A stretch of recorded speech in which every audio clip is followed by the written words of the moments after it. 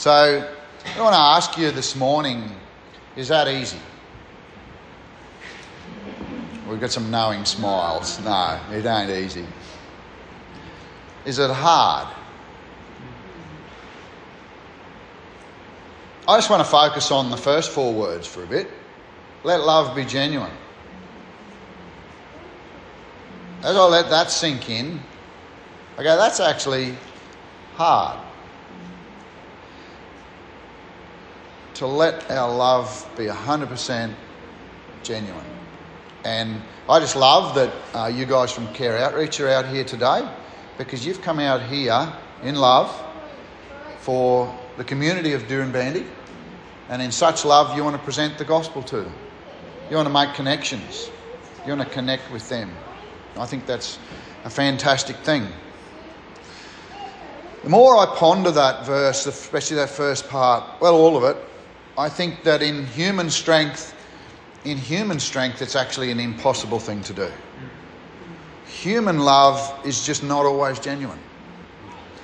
I genuinely love my wife, Sally. But is there something in there that says that my love's conditional? Would I still genuinely love her if she stopped loving me? Or she started to attack me? I can stand here and say, yeah, but there are divorces all over the country that spell otherwise.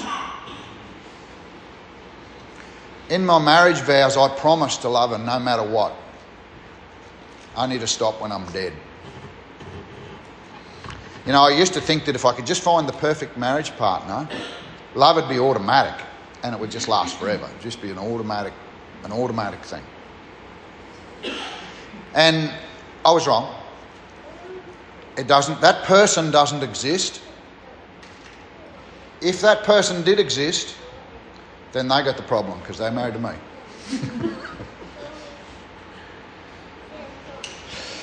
They would have to put up with someone far less than perfect. You know, I even think of our kids, you know, we love our kids, but not everybody has that privilege of loving their kids. Sometimes things have gone bad. Sometimes parents have disowned their kids when they've defamed them or disappointed them. Now, I believe that the original Greek in this first part of the verse 9 says, literally says, let love be without hypocrisy.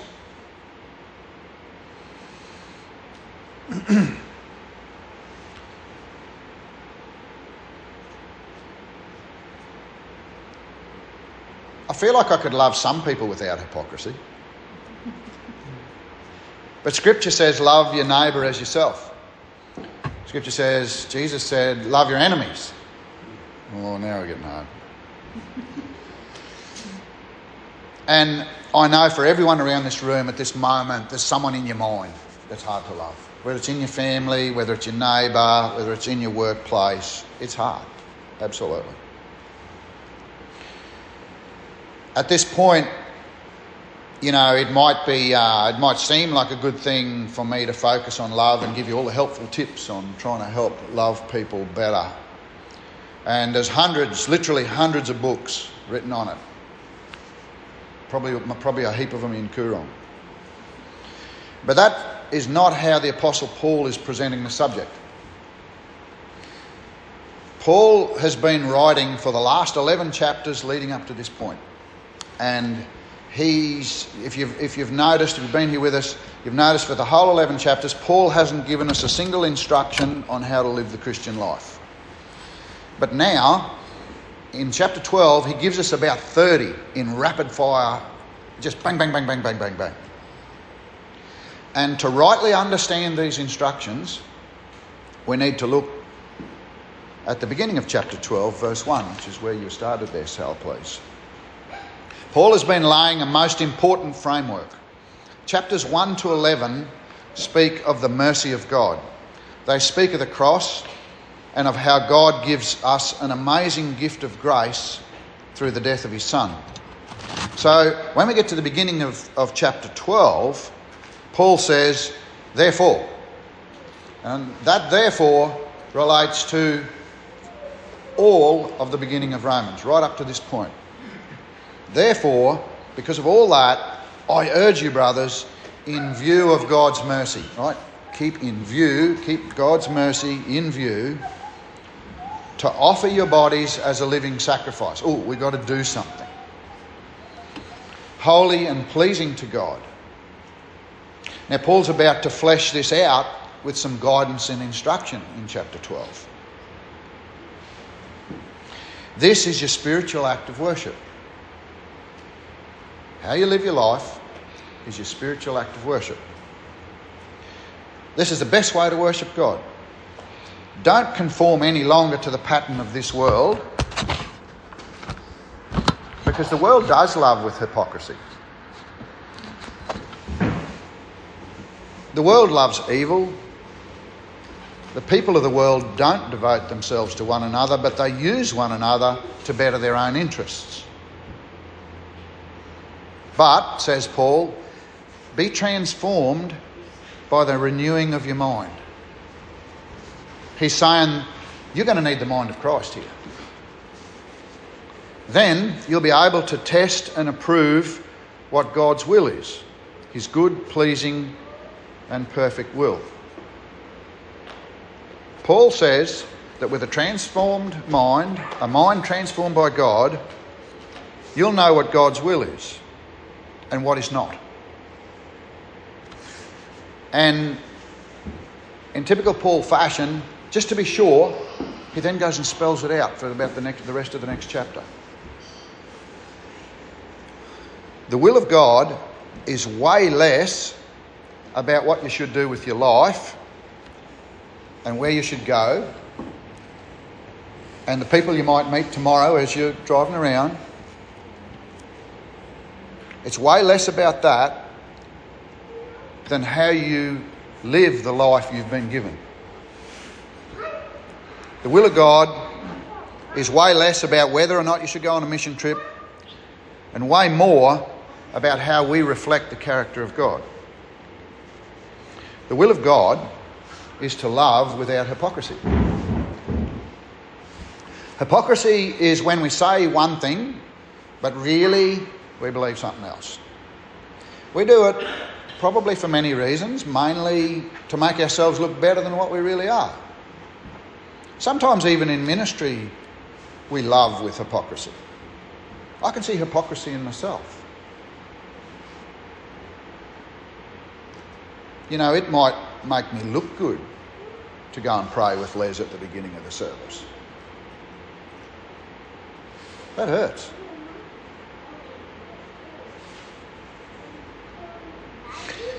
Jesus had a lot to say about hypocrisy. In Matthew 15:7, he said, "You hypocrites. Well, did Isaiah prophesy of you when he said, 'These people honours me with their lips, but their heart is far from me'?" In Matthew 23:27, he says, "Woe to you, scribes and Pharisees, hypocrites! For you are like whitewashed tombs, which outwardly appear beautiful, but within are full of dead men's bones and all uncleanliness." These verses should cut us to the bone. Do you know that Jesus actually never did anything in hypocrisy? Because Jesus is the truth. So what Paul's saying here, real love doesn't act this way. It isn't love if it's hypocritical. 1 Corinthians 13 says that love rejoices with the truth. But hypocrisy cannot handle the truth. Hypocrisy is all about falsehood, concealment, deceit, cloaking, misleading, hiding. Hypocrisy is the opposite of loving the truth. So it's the opposite of love. So Paul says, let love be without hypocrisy. Let love be genuine. At this point, I start to think, how do I still deal with those people in my life that I'm struggling to love? Do I fake it till I make it? Do I just run through the motions and hope it all pans out? As I said at the beginning, in human terms, this is impossible. We can only do it with two things. We need the Word of God and we need the Spirit of God. And these two things cannot be separated. We need both. One without the other will not produce genuine love. One will produce, he's not very good. The other one will produce pretty airy-fairy stuff that's not grounded in Scripture. Firstly, the Word of God. We need to know the Word of God about His mercy.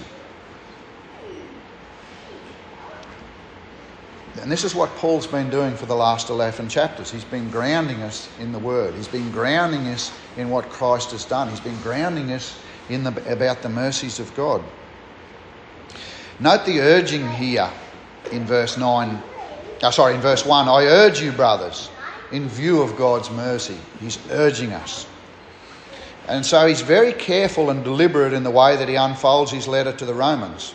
And if I was to try and condense the first 11 chapters, which I believe I need to do here for us to understand these two verses, I would say the 6 main points. Firstly, all people are sinners, and therefore, without exception, need to be saved from their sin. The second point is that following God's law, even though it's good and holy, cannot counteract the power of sin. Third thing is because our God is righteous, sin is judged and salvation is provided. For he did this by providing Jesus, his perfect and only Son, to die in the place that we deserved, to die to pay for our sin, in fact the sin of the whole world. And this was his sovereign plan for salvation before he even made the world. And he works all things according to his plan. Sixth thing, fifth thing, we are declared justified with God by faith alone. We accept salvation by trusting in him. Sixth thing, there's a certain hope, a future glory with God for those who are in Christ Jesus. It's so important that we know this. It's so important that this is the foundation of your faith. You'll notice that in these 6 points, you don't see anywhere anything that we should do. It's all about what God has done for us through his Son Jesus. And because Christianity is all about what God has done and nothing about what we do, knowing and having foremost in our minds the mercy of God, therefore, offer your bodies as a living sacrifice. What's our response? Offer our bodies as a living sacrifice. Which brings the second point. Because of our salvation, he's already given us the Holy Spirit who will enable us to live as a living sacrifice. This means prayer.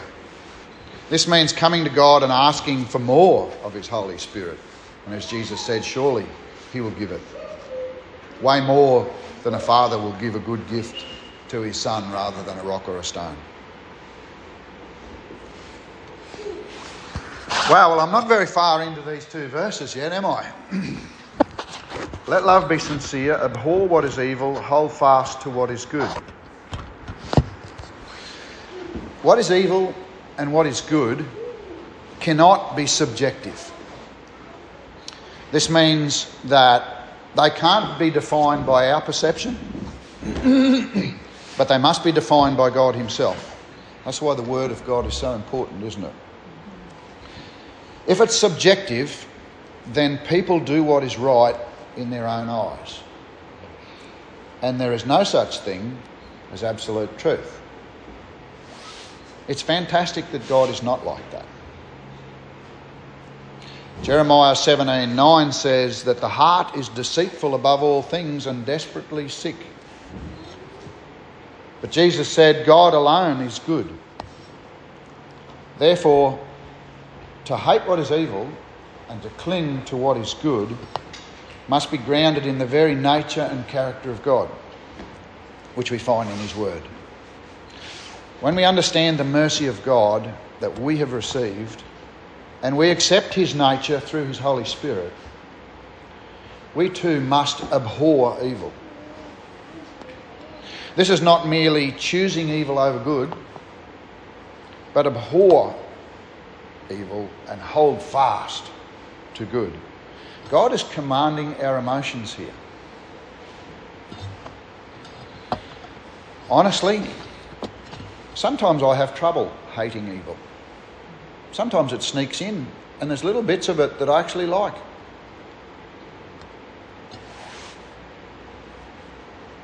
Wouldn't do it. I wouldn't sin if I didn't like it. Hate it afterwards. Do you ever allow your thoughts to dwell on the things that God hates? Paul says, don't do that. Abhor evil and cling to what is good. We mustn't miss the connection here between godly love and hating evil. Genuine love hates evil. It doesn't just tolerate it. We're not in Christ if we don't. And to hold fast to what is good, once again, is not to hold fast to the things that are dear to us by our perception, but to hold fast to the things that are dear to God, that are dear to his heart.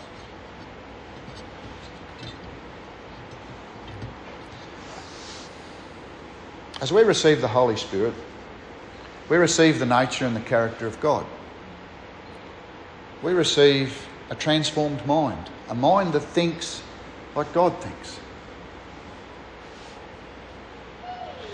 Verse 10, love one another with brotherly affection. Outdo one another in showing honour. It's an amazing thing about the Christian faith that we're saved into a body. We're not saved into isolation. We're saved into a wonderful body. We're saved into Christ's body. What a wonderful, unified body that will look like when we all realise it. We already are, but often we just don't realise it.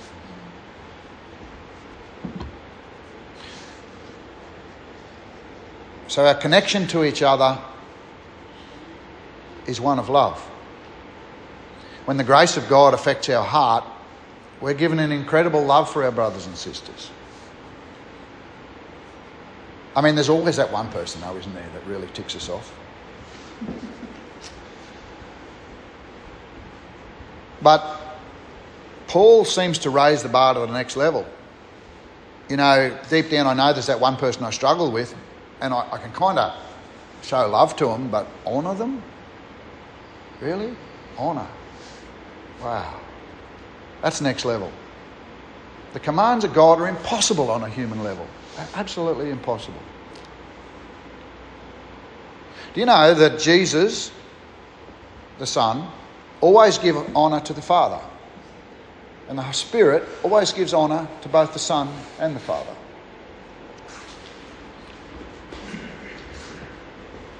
When we become Christians and we're given his nature, his Spirit, therefore we also give honour to others who have been given the amazing gift of grace.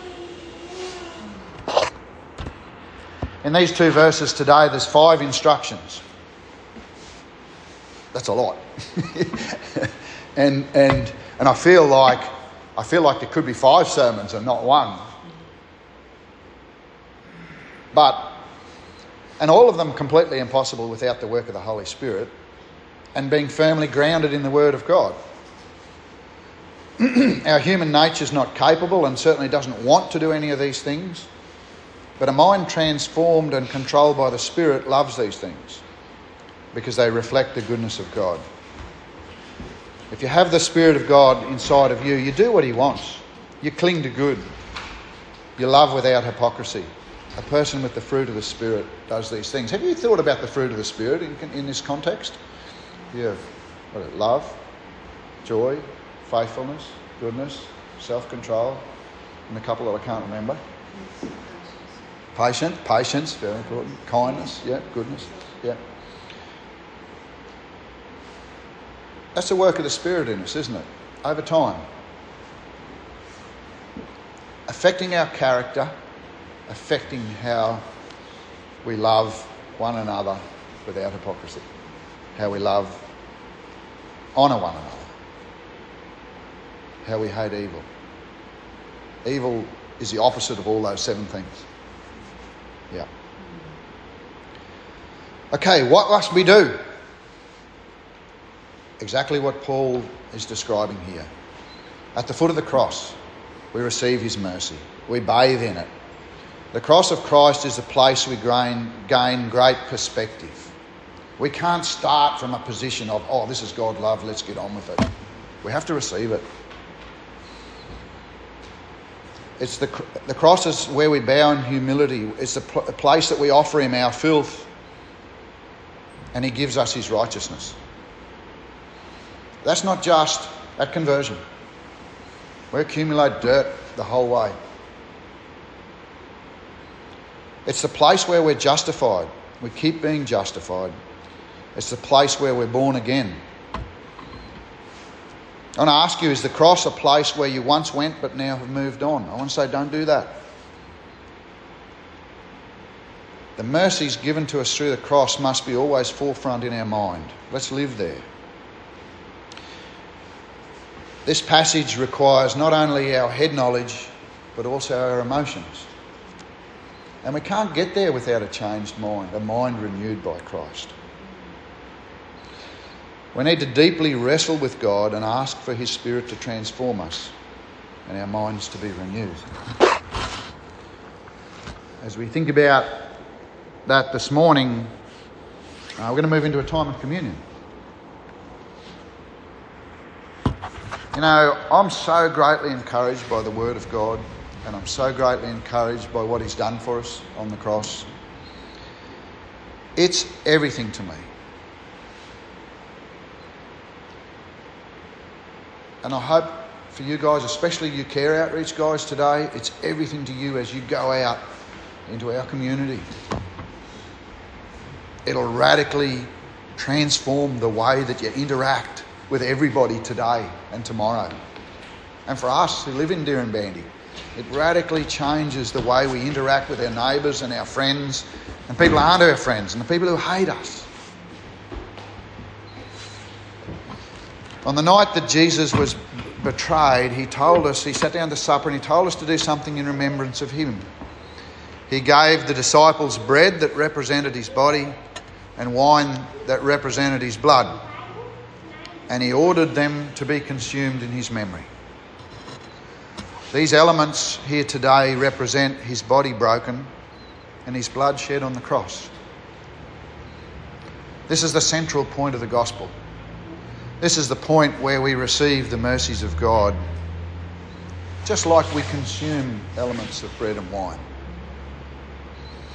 And make no mistake, when I talk about the cross, I don't just mean Good Friday. I mean his death, he paid for our sins, and his resurrection. So as you come up this morning, freely take the elements of bread and wine.